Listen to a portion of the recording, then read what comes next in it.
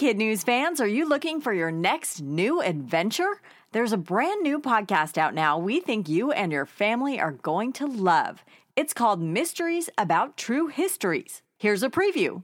From the creators of Who's Smarted, Starglow Media, comes a podcast full of mystery, adventure, time travel and riddles, and secret math. Get ready to listen, laugh, and learn with Mysteries About True Histories every Thursday on Apple Podcasts or wherever you listen to podcasts.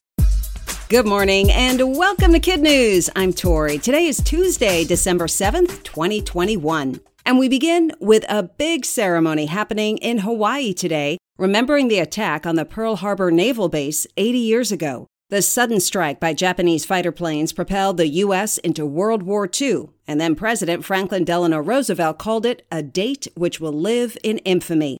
Someone who was there on that infamous day is 101-year-old Ike Schaub, who was a young sailor on the USS Arizona when it was hit. And he's attending today's ceremony in person, thanks to the help of dozens of strangers. His daughter really wanted him to be there, but couldn't afford the cost of 2 caregivers her dad needed for the trip. But when she set up a GoFundMe page, more than enough money was raised. Mr. Schaub and his daughter are so grateful for the generosity and excited for him to be part of this year's events. Last year was the first Pearl Harbor ceremony with no survivors or eyewitnesses present due to COVID.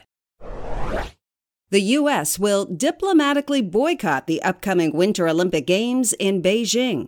The announcement was made by the White House yesterday. This means U.S. athletes will still compete, but no U.S. government officials will attend the Games. The U.S. government took the step because it wants to send a message that it strongly disagrees with China on several issues, including human rights, military aggression, public health, and trade.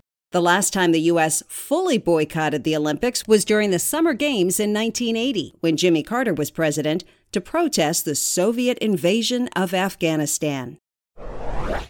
Engineers wanting to improve the capability of drones found inspiration from birds, specifically the claws of a peregrine falcon, to help the flying machines land and balance on various small surfaces. This ability will help conserve a drone's energy, so they don't have to just hover in the air all the time. But the team of engineers from Stanford University in California said it took a lot of work to get the right model of robotic graspers. Landing spots can be different sizes and have different textures. They might be bumpy or slippery. The engineers were able to imitate the falcon's claws that curl around a branch and also their soft, wrinkly toe pads that provide reliable friction to keep them stable. The engineering team dubbed its project Stereotyped Nature-Inspired Aerial Grasper, or SNAG for short.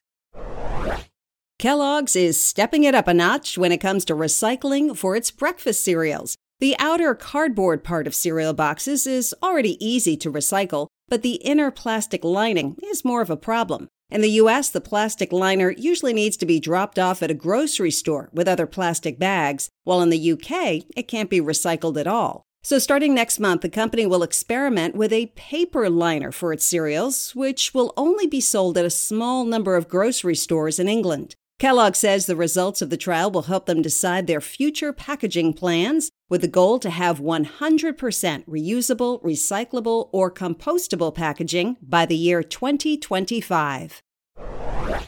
In other Kid News notes, the college football playoffs are now set. On New Year's Eve, Cincinnati will play the defending champion Alabama in the Cotton Bowl, while Michigan faces off against Georgia in the Orange Bowl. The winners of each game will play for the national championship on January 10th in Indianapolis.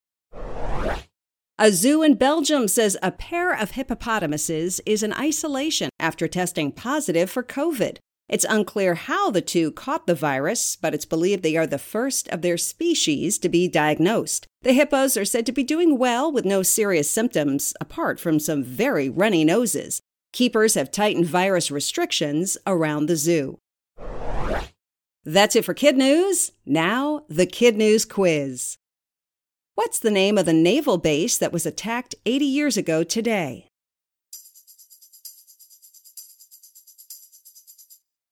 Pearl Harbor. Engineers were inspired by what animal to make robotic claws for drones?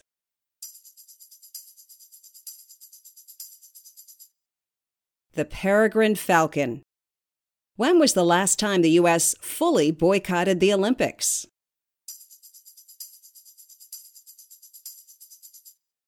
The Summer Games in 1980.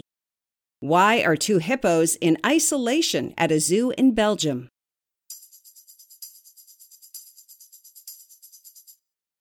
They tested positive for COVID. In our Kid News Kicker, if it seems like this year has flown by, imagine what it's like on a newly discovered planet outside our solar system.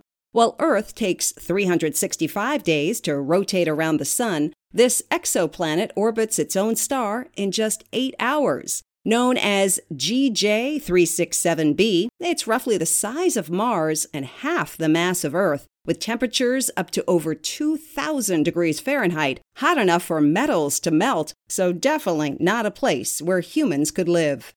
Before we go, we want to give a big Kid News shout-out to some of our terrific teachers and their students. Ms. Henry at Muswellbrook South Primary in Muswellbrook, New South Wales, Australia. Mrs. Flanagan at Catskill Academy in Catskill, New York. Mrs. Walters at Reith's Puffer in Muskegon, Michigan. And in Chicago, Illinois, Mr. V at Marvin Camrus Elementary and Miss McCoy at Duke Ellington. Thanks for listening. It really helps if you rate and review us wherever you listen to your podcast. And we hope you tune in for more Kid News tomorrow morning.